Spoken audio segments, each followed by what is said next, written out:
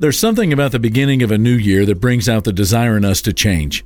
We want to look better, do better, and be better. While I believe all change for the better is good, not all change is equal.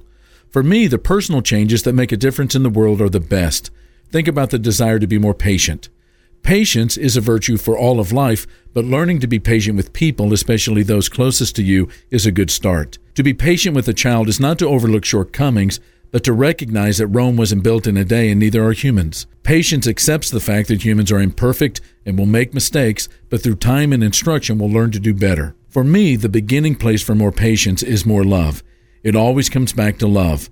Love, as you know, is multidimensional, but at the highest level, it means to seek what is best for another for their sake and not yours. You can't do that without patience developing along the way. This is Mark Absher, the MacArthur Park Church of Christ. Visit our church online at macarthurchurch.org. The MacArthur Park Church of Christ, connecting God and people.